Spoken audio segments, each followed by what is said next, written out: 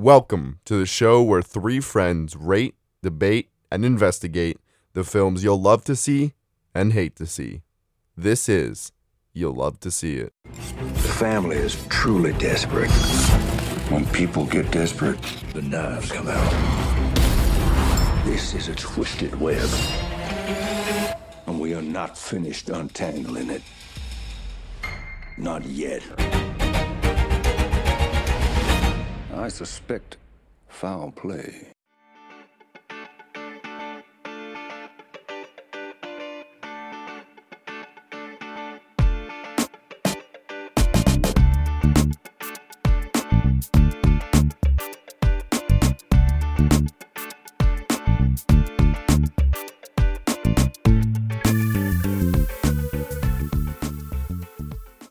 Hello, and welcome back to You Love to See It.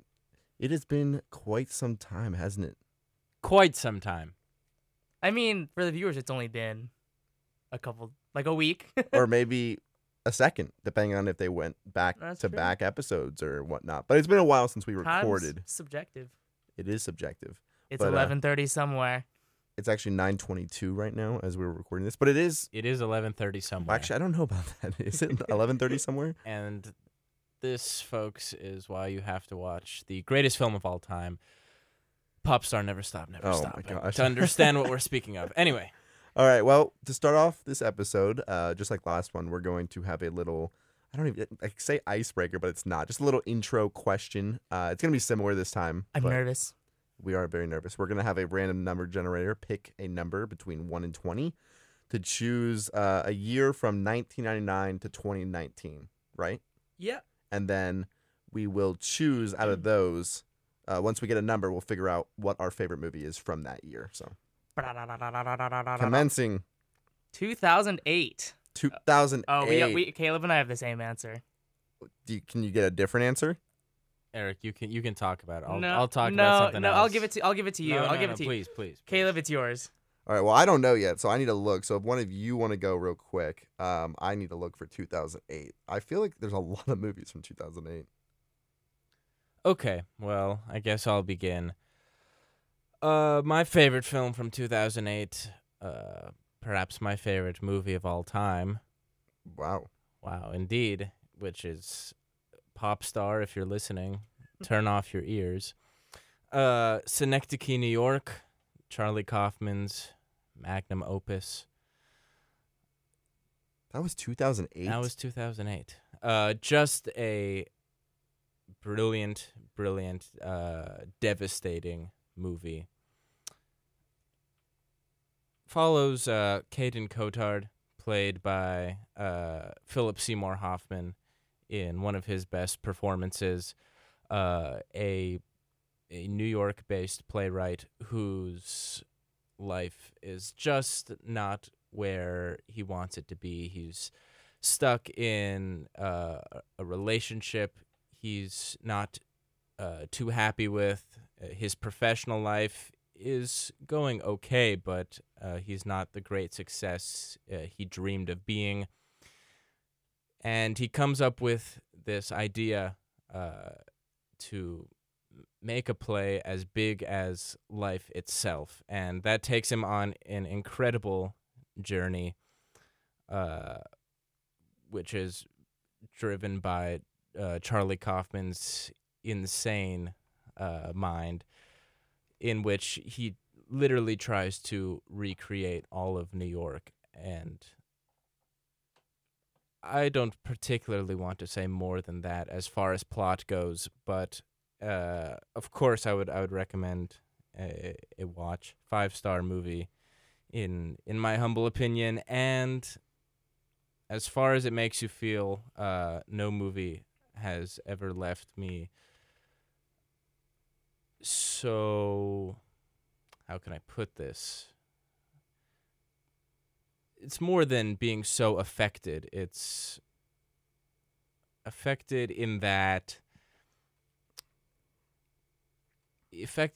affects my humanity, I'll say. Makes me feel particularly human, and with that, a lot of sadness, a lot of warmth, really hits the spectrum all the way across, and definitely the most emotionally moving film and thought-provoking film combined that I have ever seen. And I think Eric feels similarly. Yeah, that was also my answer for the favorite movie of 2008. I think It's a great movie. Caleb went over it pretty well. I think I'm gonna pivot to a bit of another direction. Shoot, there's a pretty big drop off, I will say. I thought the same thing. There's a few good ones, but you've probably seen more than me in 2008. I Obviously, think so. I'm gonna go with. I still don't know which one I'm gonna go with. I at know this which one you're moment. not gonna go with. I'm gonna go with. I'm gonna go with In Bruges. Martin McDonagh's 2008, like Irish black comedy. It follows Colin Farrell and Brendan Gleeson as they're like spies or like agents on a secret mission, and one of them, Colin Farrell's character, has just made a pretty big mistake. A mistake that really weighs on his conscience. I don't want to spoil what that is. It's remarkably funny, very entertaining. It's got its own somber notes to it. I'm a fan. All right. Well, I guess it comes down to me, and I was choosing between two. I honestly don't have many from 2008, but I feel like as much as I was hesitating to not talk about this movie, or hesitating to talk about it, I don't think you can look at 2008 without talking about The Dark Knight, and so that's what I'm going to go with. Big surprise. Yeah, well, I wasn't originally. I'm going to be honest, I wasn't. I was just looking at my watch list, and that wasn't what I was going to go with. But I just kept thinking, I know it's a cliche, but I feel like you can't talk about 2008 without talking about it.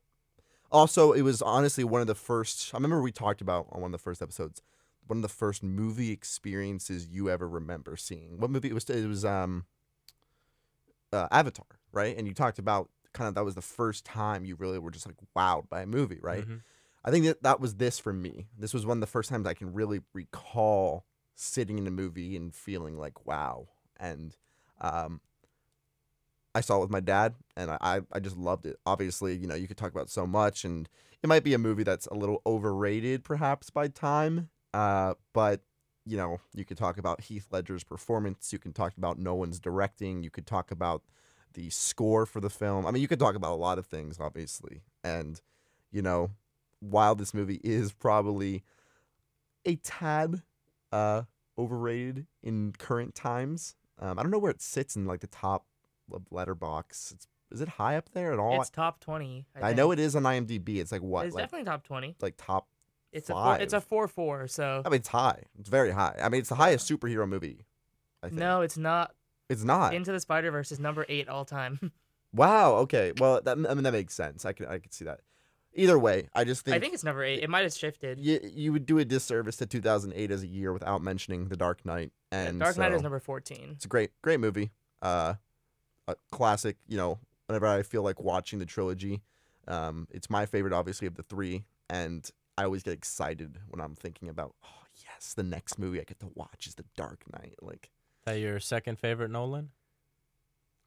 I don't think it is my second favorite Nolan. I have my Nolan's rated. It's not my second favorite Nolan, actually. I decided to do. This was one of the lists I made on the plane. It is not my second favorite Nolan. It's my third. You know what 2 are above it. Of course. Yeah, it's my third favorite. And you still have to see Memento, right? I still have to see Memento and Insomnia.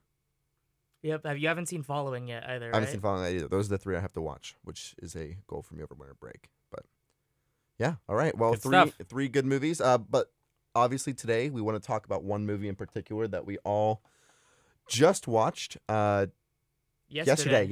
Yeah, yesterday. It was Knives Out, and I think we have a lot to talk about. We all went in, I think, with. I'm not going to say high expectations. Very like high. We, Not like, gonna lie, very high yeah, okay. expectations. I don't want to make it sound like we were like severely disappointed, but I will say that we did go Eric, in with would you say you were severely disappointed? Yeah, in a way. Yeah. really severely disappointed. This movie, okay, just had so much buzz. It did like incredibly at Toronto. Every single person I know has been raving about it. Like, Yeah, I mean, I agree with you. yeah, like look at the cast. We've been talking about this movie since you showed me the The trailer. trailer looked really in- good. Yeah, and Yeah. no, you're right. And this is something I'm sure we'll talk about later, but the impression I got from the trailer personally was much different from what I was left with at the end of the movie. This is one of those movies I've seen on like so many top lists this year, from like a lot of people that I like really respect, and I don't know if I quite got the same experience. I don't think any of us did, to be honest. I think we should probably get right into it, but I do want to say real quick that I think I would be pretty accurate if I said this movie probably is not in your top 10, maybe even top 20 of the year, right?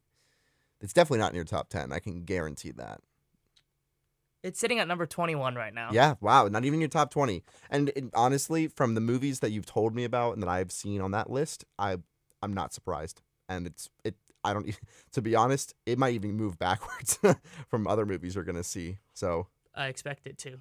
yeah. All right, well, let's Caleb, jump you want into to give us a little plot, maybe just a little general idea of what Sure. Knives Out was. Knives Out is ostensibly a murder mystery, though it doesn't really conform completely to that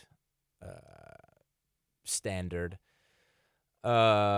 Great mystery writer Harlan, last name Thrombey. Thrombey, that's right. Harlan Thrombey is found dead the morning after his 85th birthday, at which basically his entire family and extended family had attended the night before. Excuse me. And then Daniel Craig's character, it's Benoit Blanc, pardon my French, comes in and heads an investigation trying to determine if Thrombey died, in fact, by suicide or if there was foul play involved. You also have Marta Cabrera, who was Harlan's nurse and good friend. So a lot of the film is seen from her perspective. I would argue she's the protagonist, probably, right?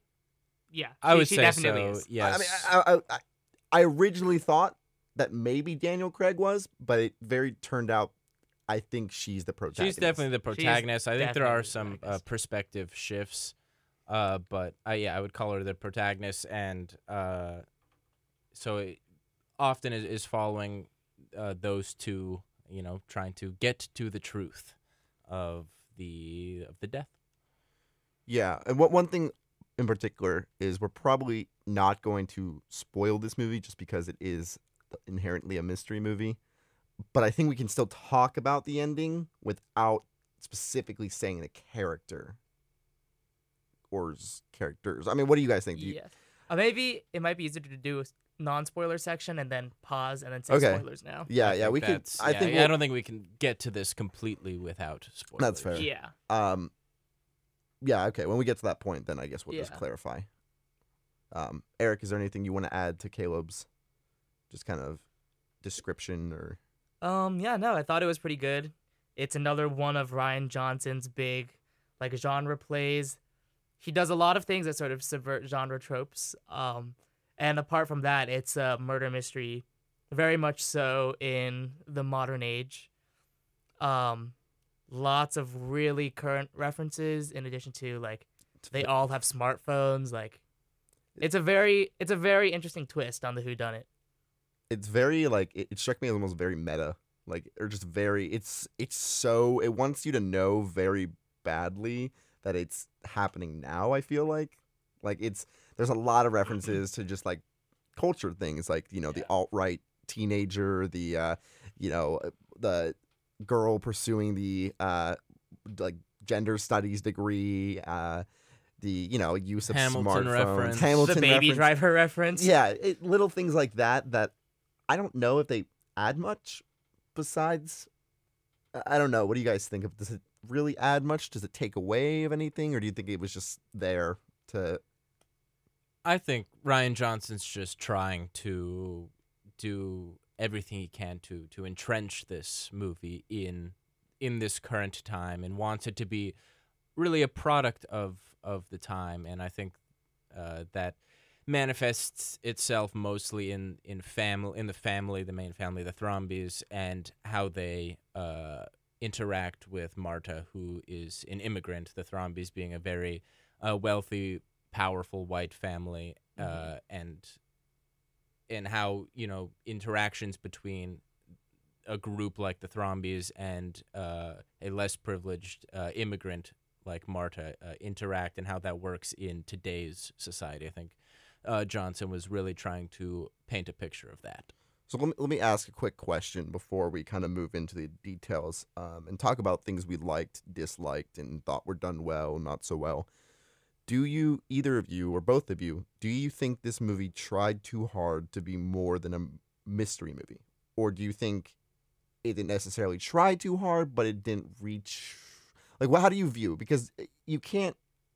It's very obvious that this movie has large implications, right? Like, throughout the movie, there are constant references, or even just, it's like throwing in your face the hypocrisy, the kind of class undertones. I don't even know if they're undertones. I mean, it's just like, do you think this movie, like maybe what people said about Joker, is that it tried too hard to be something it shouldn't have been? Or do you think the whole purpose was that it... I don't know. What do you guys think? Well, I definitely think it was Johnson's purpose to make this more than your average whodunit. Was it successful?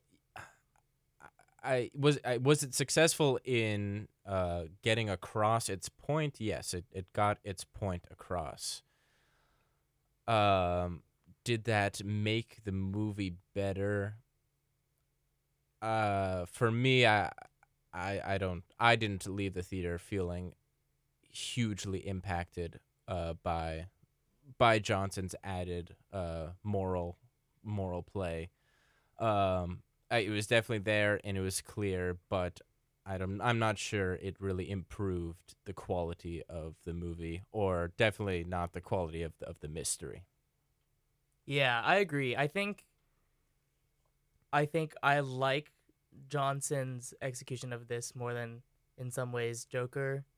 In like, if we're thinking about the same questions, I think his message does come across pretty clear. But I agree. I think at a certain point it overshadows the main plot of the film. Like, and it's not that late into the movie. The focus essentially switches like 30 minutes in to the movie, and I think that's the main reason why it maybe didn't sit as well with me, even though I think a lot of it is well done. I also think that Johnson might have had a hard time balancing the absolute extremity of his argument with this being PG-13. It's a crowd pleaser. People don't want to leave a movie feeling bad. And I think he plays a fine line with that for sure. That's true. I would definitely say you don't... I'd be interested to see what the film would be like in a non-PG-13 setting. I have the perfect example for you later. Oh, well, I'm very intrigued to listen, because I do think I do agree with you. There are definitely some things that I feel is limited. I want to talk about a few things that we've talked about, and it'll break into your guys' opinions and of what we like and don't like. And maybe I'll just start by kind of posing a few things. So, starting with like the setting, how did you feel about the setting of the movie? You know, the location, the like, how did you feel about it overall? I really loved the setting of the movie. I think the house that they used is one of the best devices that was within this film.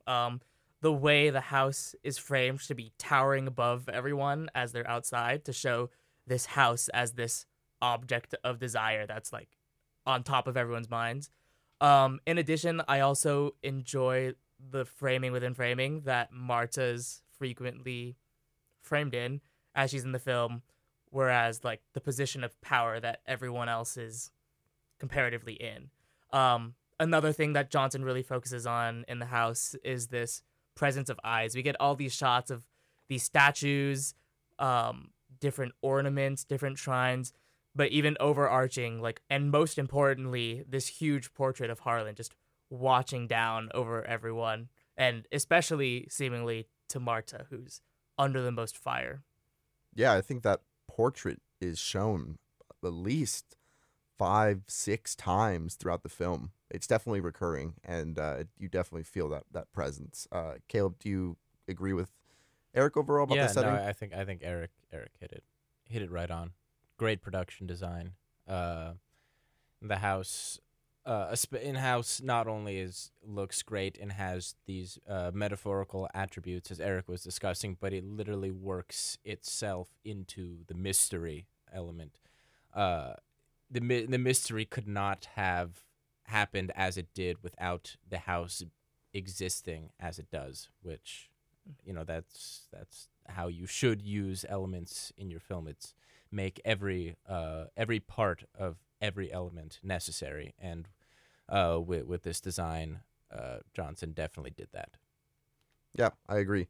I know the one thing that we both want to talk about, or you guys both want to talk about, are characters. But I want to talk real quick about, just because I know we have a lot to say, and I don't want to think that people will think that we're bashing this movie, because we didn't dislike the movie overall. There were just definitely some things that we very quickly, I think, talked about right after. So another thing that we both, or all three, liked was the plot, correct? Overall? Or did Kayla... We talked about something, right? I liked the plot. More specifically, the machinations of the mystery, for as long as it followed the traditional mystery trajectory, which it does deviate from. I think we'll discuss that more in the spoiler section. But as far as the actual mystery surrounding Harlan's death, I thought that was really well played out, really well executed. And throughout the whole story, Johnson does keep the twists coming. Some of them are certainly more satisfying than others, but it is... I couldn't imagine really breaking it down into each little thing. The plot, the mystery is incredibly complex. There are many, many, many intricacies that in theory should work out incredibly well, and should in theory satisfy the viewer maybe entirely. It didn't end up working out that way as far as satisfaction goes for me, but I definitely admire the script and how it and just how intense it was in its details. I'll get into why I wasn't satisfied in a sec if you guys want to talk about the plot or the mystery. Yeah, I think the film, for me, had a really nice setup. There's this opening, like, 30-ish minutes, I would say, where it's just almost talking head documentary-style interviews with all these characters, and we get to see the intricacies of each of these relationships, as well as we get to start to get a sense of the hypocrisies and the lies underneath them. And especially as the movie gets going, there's a lot of, I think, really, really nice ramping up of tension. We keep getting new additions to this story, and there's some pretty interesting plot devices that Rian Johnson uses, I think, to keep the story going. I think I was just a little disappointed with the way the story ended up unraveling. I feel like we got all this information at the beginning that I thought was so cool that didn't really end up being used. That I felt like the mystery could have used more twists and turns, and some of the elements that we'll probably go into in a little bit were a little, I felt, just could have been thought out better near the end. No, I agree with you. I mean, I don't know who doesn't love a good mystery. It's fun. You know, you when a director really can, when you have those twists and turns, it really makes it special. But I had the same feeling as you, that I really liked the first, I liked the first 30 minutes, and that was the expectation I got from the trailer, that it matched. And then it kind of slowly, for me, I don't know what it was necessarily. I don't know if it was how it ended up unraveling, but I wasn't satisfied either at the very end. I didn't feel that satisfaction, like, oh, it all paid off. Like, especially the end. I have a really big problem with the ending, and we'll get to it later, but I feel like I understand there's subtle hints that are dropped throughout the whole thing, and it's not cliche by any means, but I feel like it is so, I don't know what it was. It just felt like they very much threw it at you. It's almost like they felt like they were running out of time, and it was just like, here. Like that last scene, you know what I'm talking about, kind of towards the end. I don't know. It I felt do weird really to enjoy me. the last shot. I really like the. No, I agree with the that last shot. is so satisfying. I think And it's so, like the scene where Daniel Craig's character is like, I got it. You know, I figured it all out. And then you see, you know, the suspect come in, and they go through the whole real story of what happened. I don't know if it felt long. Did you guys feel satisfied by that? You know, we'll get more into it, but did the ending pay off for you? Well, I guess here is where I'll get into my biggest qualms. Ending did not really pay off for me, but I don't think changing the ending or how the ending was revealed would have made the difference. I think by that time, the ship had already sailed for me. So my big issues were with the characters and the dialogue. The characters were just not very compelling to me at all, really. I guess mostly the Thrombey family. I thought Marta and Blanc had their moments, but most of the family, and there are a lot of them, just I didn't care about. I didn't think they were particularly well characterized, and I didn't think they were very interesting. They kind of just all existed in this, wealthy white idea, and that was, for most of them, basically it. There were some small political differences among the family, but it all didn't. Those elements didn't really end up paying off. I attribute this failure mostly to the dialogue, which I just thought wasn't very good. While Johnson had complete control over the plot, somehow the things that his characters said didn't resonate with me at all. It didn't help define the characters, the dialogue, and it, in attempts at humor, at least in my opinion, fell incredibly flat.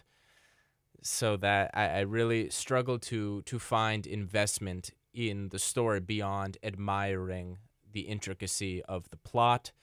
So by the end of it, there's a resolution, and that's all I really took away from that ending, besides the ending shot. But the actual reveal, I'm like, oh, that's the reveal. But did I really care what happened at that point? Not really, because beyond Blanc and Marta, who even them I wasn't completely sold on, I just really struggled to care.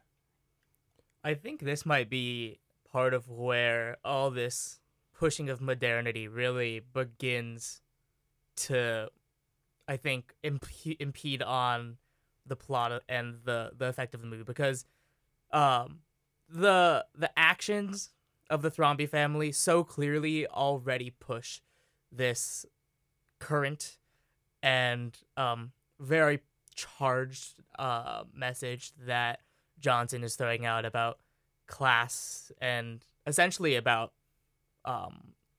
wealthy white hypocrisy.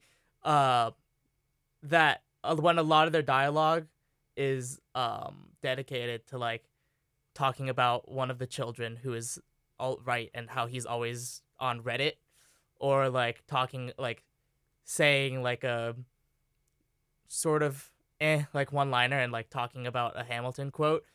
There's a lot of wasted space there that could be used for more characterization or just more action. Yeah, no, I mean, I agree. I'm gonna somewhat disagree. Just so it's not that I do disagree somewhat. I enjoyed the humor. It wasn't the funniest movie I ever saw. I thought it saved the movie from being too, I don't even know, not dull, but I enjoyed the occasional one-liner or some of it. I don't know. I didn't think it was too unsuccessful in that remark. And I did particularly enjoy the characters of, Blanc and Marta. I thought, Daniel Craig's character, his acting was fine. I just don't think it allowed for any super exciting, like, I don't know. I was very impressed with, her name is Ana de Armas. I was very impressed with her acting. Of anyone, if I had to say, who do you think did a particularly great job? I personally thought her, just because she sold me on how much her character cared about Harlan, and she sold me on a few other things, the stress she was dealing with of being this young woman who was really having to care for her undocumented mother, and all these issues that were kind of all going on. I really thought she was something that saved the movie for me as well. I just thought she stayed very true to her character. I know we talked a little bit about this, and that is that the characters overall seem very one-dimensional, and that they have a trait and they are that trait, or they just are what they are and they're not human. And I don't think, like you mentioned something, like I don't think for people listening that we necessarily want the characters to be redeemable.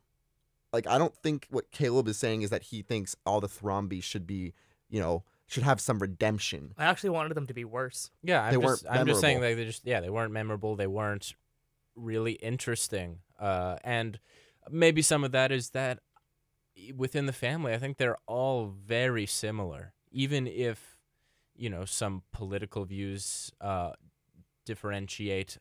Johnson makes a point to like, That's like it's meant to be that yeah, way. to juxtapose, to ostensibly juxtapose some of the family into liberals and conservatives, but and in the end, it's the wealthy white kind of trumps all that. They're all very similar and not very interesting, which in contrast to something like this year's film Ready or Not, which also follows a rich white family, that film, every character was influenced by their privilege, but they all their personalities were just a little more clear and a little more different than each other. Every character had a slight difference that maybe even as simple as created conflict. So there was things to care about within the family that was going on. Whereas in Knives Out, any argument within the family, everyone was so similar that, things felt contrived or almost entirely plot driven. I didn't really feel that there were many organic character moments that, allowed you to appreciate the people for who they were. Even if that was a bad thing, I think in this movie there should have been more space to appreciate the characters for how awful they were. But it was hard to pick out any one character at any one time to really look at within that lens. Which overall, it's hard to care about the whole story when you can't find an entry point through any of those main characters within the family. Yeah, one example I was just thinking of, and I don't know if it really kind of satisfies your point, but to me it exemplifies why I didn't feel a lot of satisfaction towards some of the side plots being resolved. And I don't know if you want to even call them side plots, but for instance, the thing that separates some of the characters is obviously the issues that they're dealing with. There's the what's her name, the mother of the daughter, college. Meg.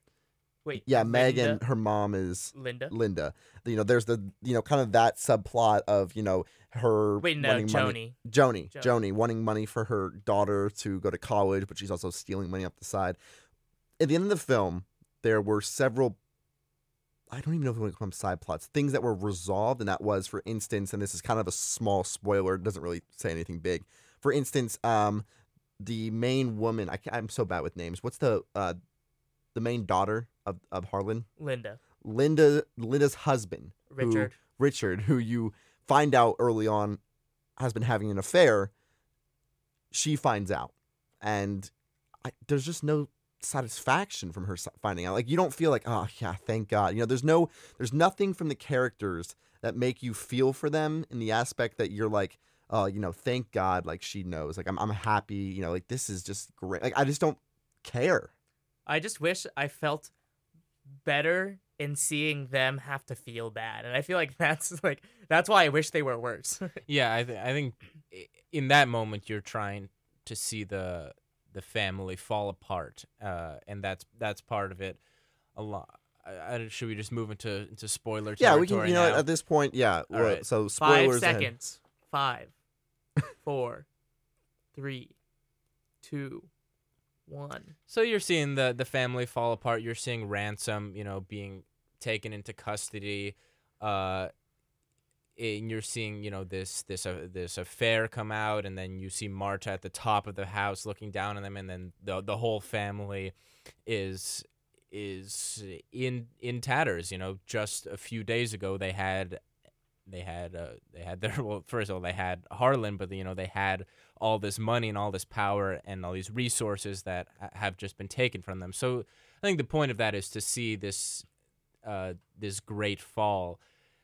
But yeah, I agree that it was difficult to take as much pleasure in seeing that as Johnson clearly wants you to, because you just, or at least I, struggled to care about the family throughout the movie. So you wish almost that the family, and maybe Eric does more so, the family was portrayed even more terrible than they were. That way you felt kind of satisfied that they are now at the bottom. Like, it's not.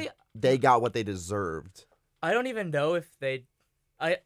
This just sort of goes back to Caleb's point. I don't even know if they, like, I wanted them to be worse, because they're obviously terrible. Like, they're very terrible. Yes. I guess that's just my easy way of saying that I didn't really care about any of them, and like having them be terrible is an easy fix for that. Like, not even be even more terrible. Like, I feel like a lot of the joy you derive from these type of clue like murder mysteries is just like enjoying and reveling in just like how kooky and crazy all these characters are, and actually being able to spend time with them. And I feel like the characters ultimately didn't satisfy that for me, partially because I just think they weren't written as interestingly as they could be, but also partially because at a certain point they just really weren't super relevant to the plot.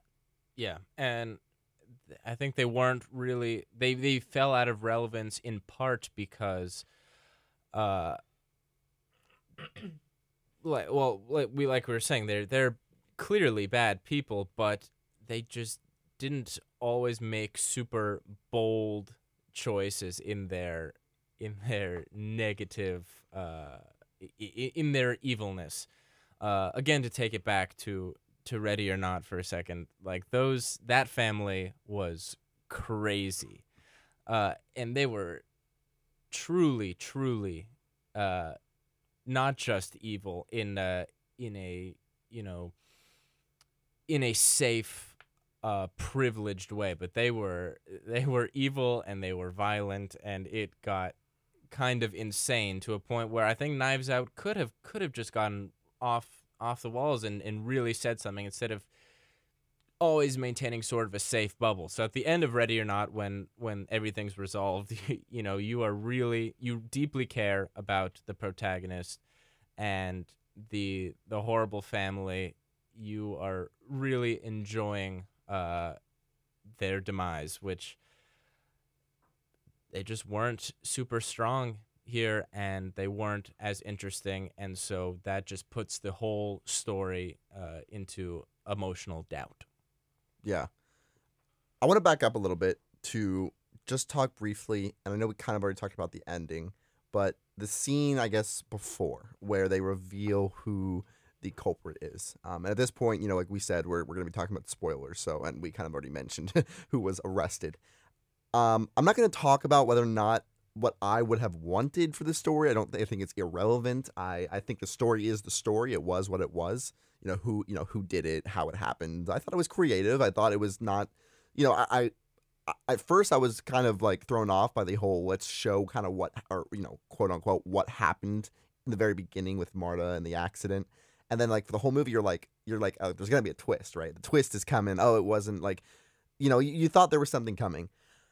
And then in the end, when, Daniel Craig's character, Blanc, figures everything out, he finds his toxology report. He, has this like eureka moment, and he talks to Marta and has them bring in the real suspect.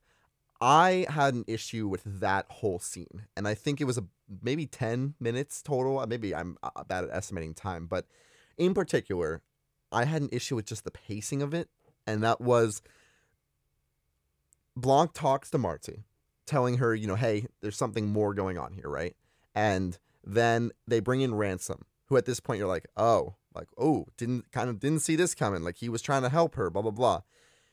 And then Daniel Craig's character just starts being like, I know you did it, starting here. And then Ransom's like, you got no proof. And then he says, but there's this. And then he's like, you got no proof. And then there's more reasons why. And he's like, but you got no proof. And then until you get to like I just felt like it was very drawn out, that by the end of it, when you knew for sure it had to be him, I didn't know if I was expecting another twist or if it was just a lot of time and went by, but I just felt unsatisfied. I felt, it was him. I did like the scene after, the interaction. I do, like him trying to stab her. And things like that. I don't know. How did you guys feel? I mean, maybe you didn't really feel that was your issue. I just felt like there was a weird way they revealed who did it or who done it. I think my big issue with it. So, I mean, we're in spoiler territory. Like, if you've seen it, they essentially tell us that Marta was the culprit. She mixed up the meds and gave Harlan just a ton of morphine instead of his usual meds, and that is why he died. And in order to like shift the blame, sort of, he died by suicide. So that already sets you up to think that doesn't make any sense. There's gonna be a twist, and I think the main thing I had with it was that by a certain point, it was pretty obvious that it was this son. First of all, his name is Ransom, and she also in a way gets this like ransom sort of blackmail thing. So at first you're like, okay. And then also when she gets picked up by there's a moment when she's like trying to get away from Benoit Blanc, and he's almost like an antagonist for a bit. And he just literally, he pretends to help her. He's like, you gotta stay quiet, like you can't tell anyone about this. And then he like rats her out and tells everything to the police the moment he gets in the car. So you're like, okay, like, it's definitely, like, this guy's up to There's to something this. going on. Whereas at this point in time, the entire rest of the family for this portion of the movie is almost Irrelevant. They're just not there. They're there in the sense of they're, like, imposing presence. And their, like, oppressiveness and their sheer, like, status. But I think they were irrelevant at this point. Like, at this point, let's say at this point in the movie, is before. This is probably before Walt came over and threatened to deport the mother. Yes. I would say. Like the entire section before that. But even then, at this point, you would like you get to a point in the movie, maybe in the latter third, that you're like, at this point, who can it be? Like, a lot of the other family members hadn't had the screen time to kind of be set up, and like, why would they make it some random person? Like, there were hints of different motives and different ideas, but after a certain point, didn't you feel like it was just like, oh, not that you solved it, but it just felt like, I don't know if there's a way for it to be satisfying. Well, really, it wasn't even anyone because he just didn't go to the hospital. He got the right meds. It was an interesting story. I like that if you want to Yeah. explain the kind of what actually went so down. she knew the medicine bottles well enough that so what happened was Ransom went and switched the medicine bottles when he found out that Harlan was going to give away his entire will and assets to Marta, hoping that Marta would then unknowing or like accidentally kill Harlan, and in doing so, like get herself out of the will through what's called like the Slayer clause. But what ends up happening is Marta knows the medicine so well that she actually gives him the right medicine, but because the bottles were switched, she thinks she gave Harlan morphine and that he's about to die. And because Harlan decided not to call anyone or do much about it other than accept the fact that he thought he would just give him morphine and that he had no chance, to just he slit his own throat. Yeah.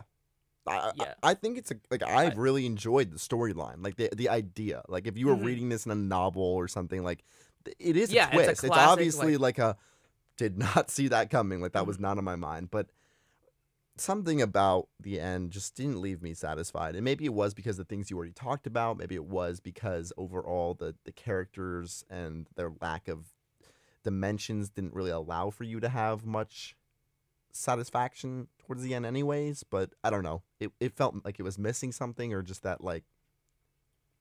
I think the movie had just gotten a little off track by the second act, and I just don't think whatever happened in the third act was enough to bring any of it back, personally, for me.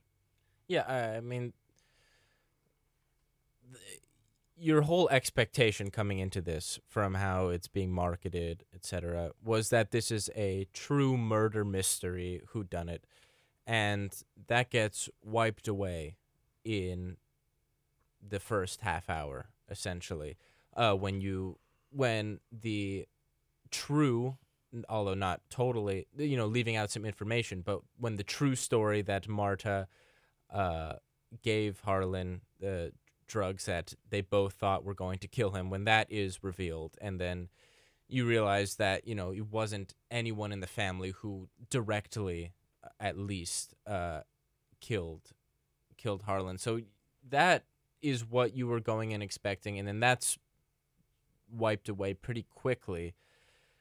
And so the rest of it, at least personally, I didn't find as appealing. Mostly, I think, because of the problems I've already explained about character and dialogue. I think it turned into a much more character-driven film after that point, because that you can't just rely on straight mystery. And while the plot was still interesting and like I've said, very well schemed, you have to have characters you care about when the initial calling card has been revoked, and you're left with something that's just not as outwardly appealing as a straight murder mystery, which is perhaps some of the most compelling idea that you can lead with. So by the end, when you're left with this more character-driven piece, or what should be, and then the characters just aren't really there, and they're saying dialogue the whole time that I didn't find particularly insightful or meaningful or funny, such as CSI KFC, that fell flat. When Marta, was nervous and said she felt like she had swallowed a bunch of bees, and I love bees. I'm a big bee guy. I love myself some bees, but that did not, stuff like that just didn't work. So then, by the time you get to the end, there's little satisfaction even available if you became as skeptical as I did. So in the actual manner of the reveal, it was, again, the scheme of it worked well, but I just wasn't impacted by it, and I think Johnson hoped for a lot of emotional impact. So I overall just felt like he failed there. I think this sort of ties into one of my main problems with the film.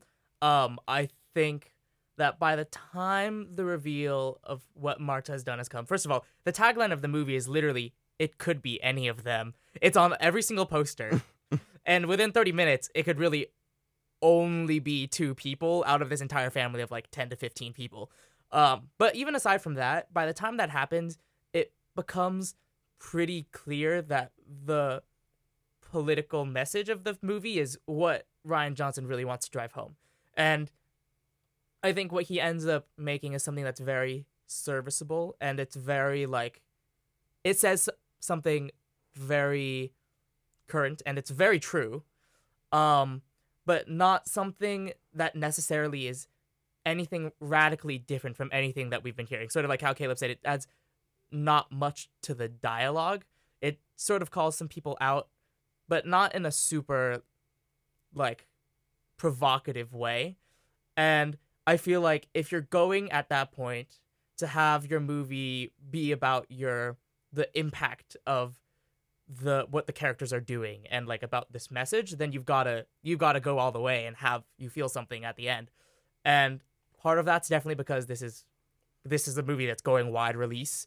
It's PG-13. It's playing on Thanksgiving. Families are going to go see it, so it obviously can't be too provocative.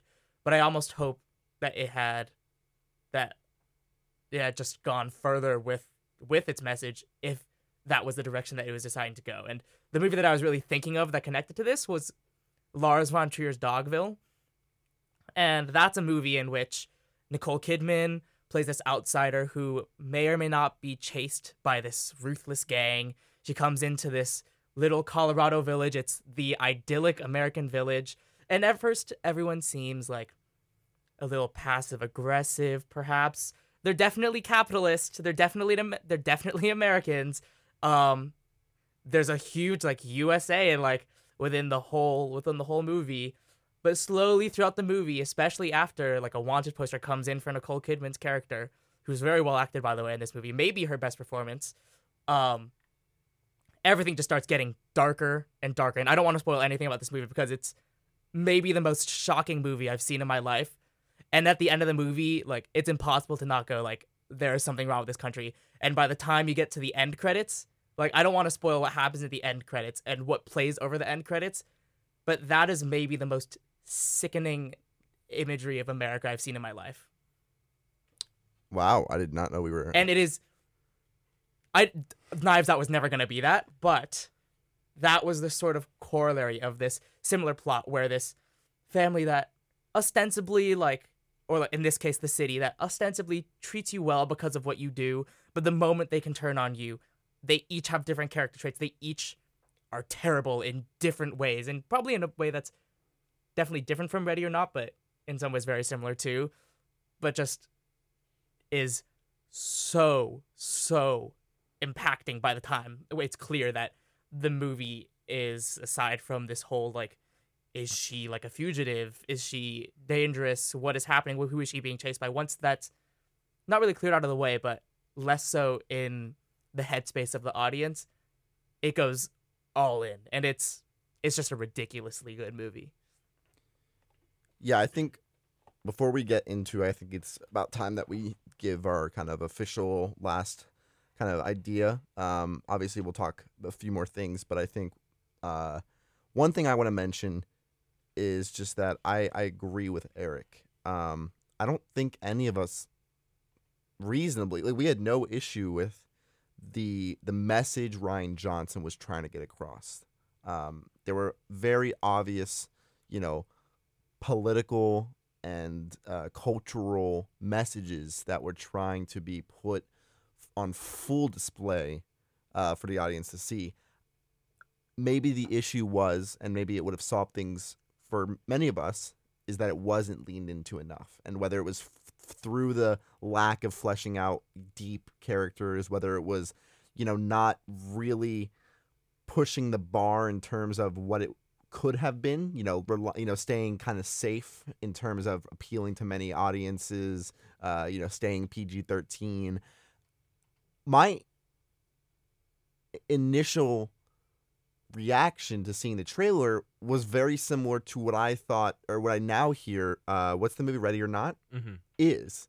And I very much thought that this movie, granted, I didn't know about the political, I didn't really know how much it would play, but I definitely could see, I thought it was going to be more. I maybe less PG-13-y, maybe just more risque. I don't know the right word I'm looking for, but I definitely thought it would be more. Yeah, I don't think it's the quantity of the message, or the quantity of times, or the number of times that Johnson drops hints about the message, because there are several moments where he's trying to get you to notice something. It's just, yeah, I think like Eric has been leading with, it's just the quality of it, in the sense that it just doesn't, in my opinion, go far enough in what it's trying to say. So it really just ends up feeling like kind of a neutered argument of white hypocrisy, which has several examples in the film, but you're not totally swept away by the argument,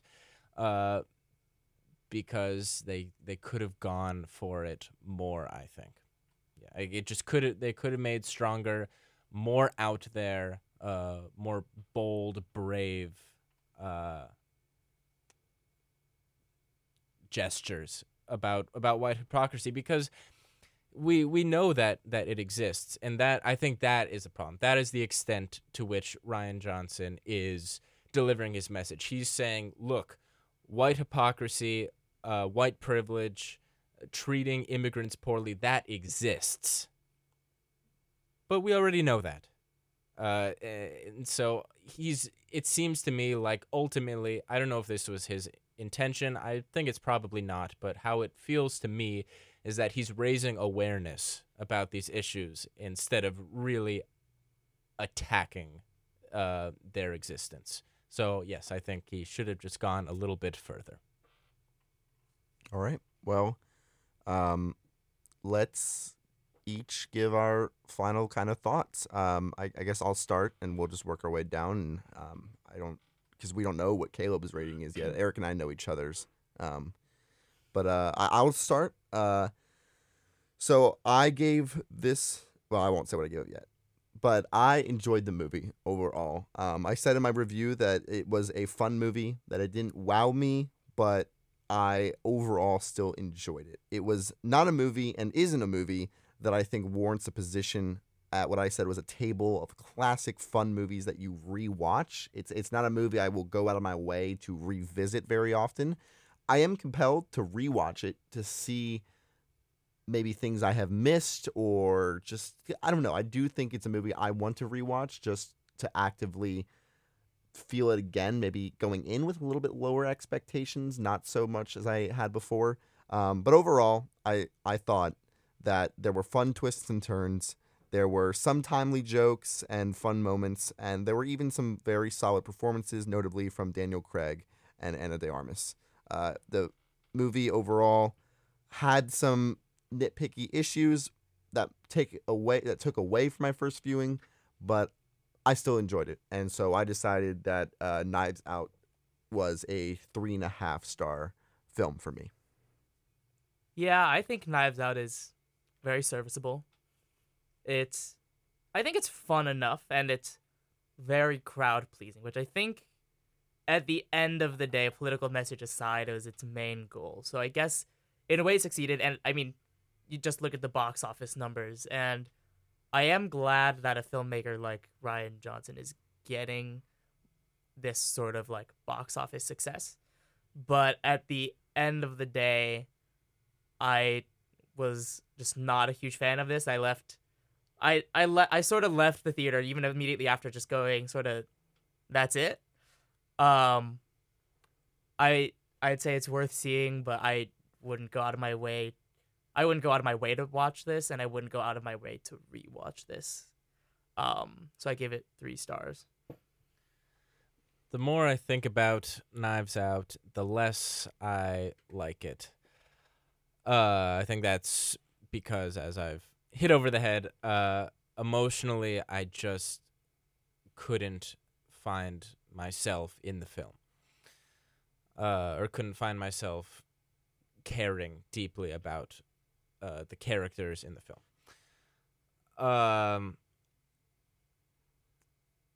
What I will say is that I am deeply impressed by the machinations of the plot and the mystery. And Rian Johnson, I can't imagine coming up with that story and making sure every little thing was checked off and worked. That is deeply, deeply impressive. But for me, that's really where it ends.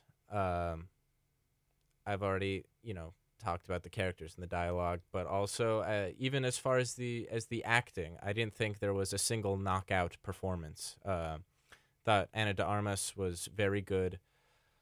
Craig was solid. Of the family, I enjoyed Toni Collette's performance, and in his limited screen time, Christopher Plummer was predictably,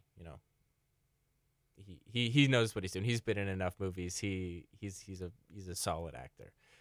But there was not even, in a movie where you think, the characters are going to be so exciting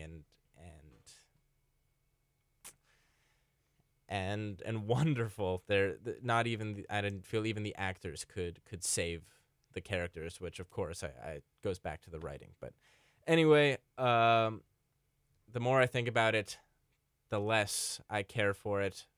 I don't even think I'll be thinking about this come award season, which is which is now essentially, and nonetheless, in the future. So I gave this movie 2.5 stars, and hopefully we'll see something that we all enjoy more in the near future.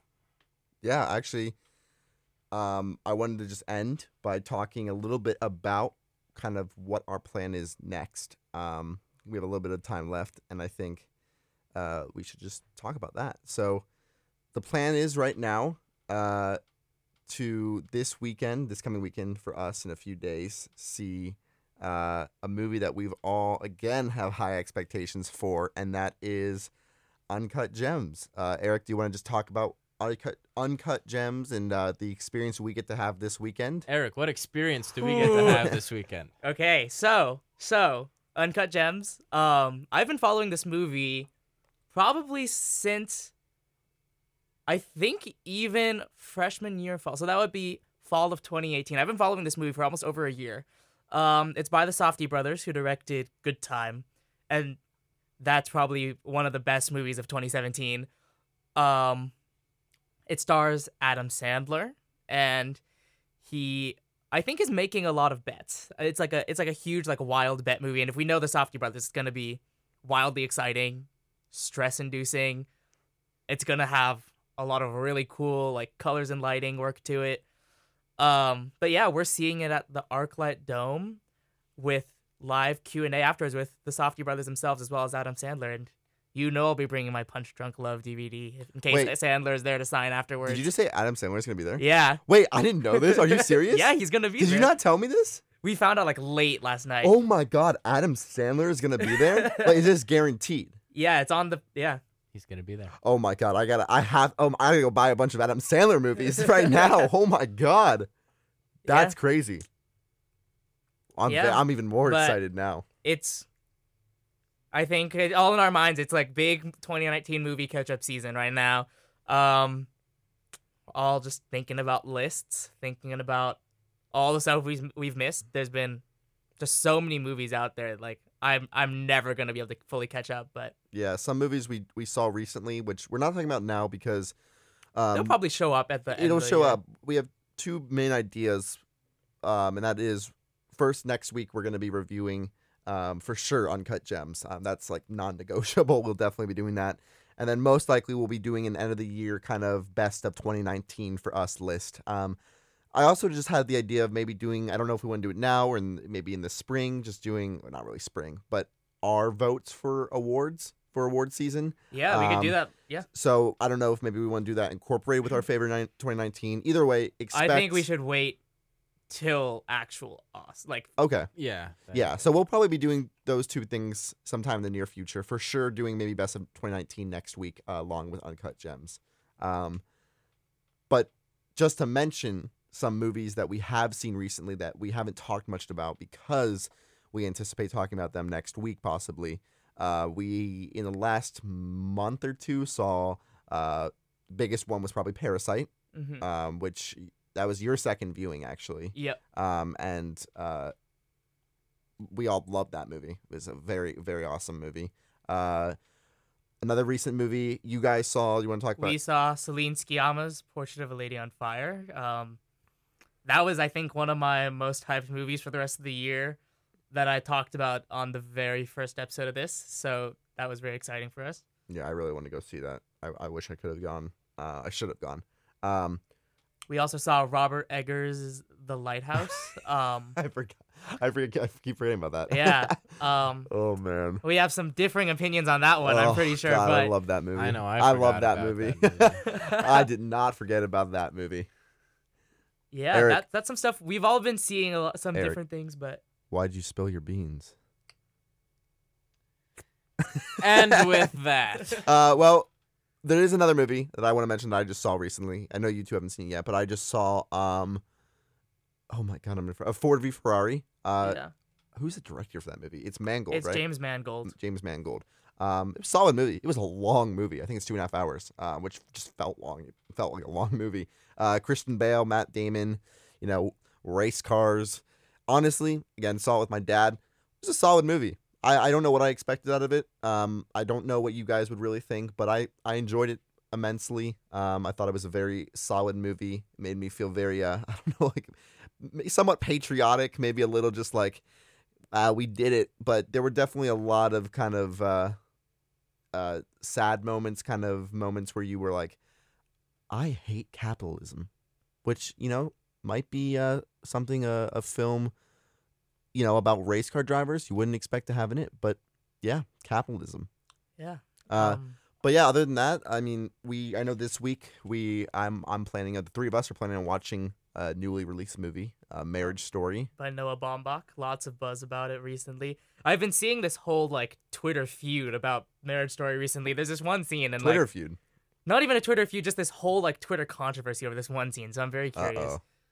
Well, that'll Not be controversy, other than people screaming that it's bad and other people screaming that it's amazing. all right. Well, I and guess you we'll might just hear about it soon. You will. And we also might watch The Irishman this week, which I know Eric has already seen. That's a big one Yeah, as well. So yeah. expect a lot to come soon. Next week, like I said, we'll be doing Uncut Gems review, and then probably a end of 2019 in review type episode where we talk about our favorites, our least favorites, and just things that left an impression on us in 2019. But with that, it has been a great time talking to you guys and talking about Knives Out, and we can't wait to talk to you guys next time. So with that, we'd like to bid you adieu. Hugh did it. Have a blessed eve, everyone.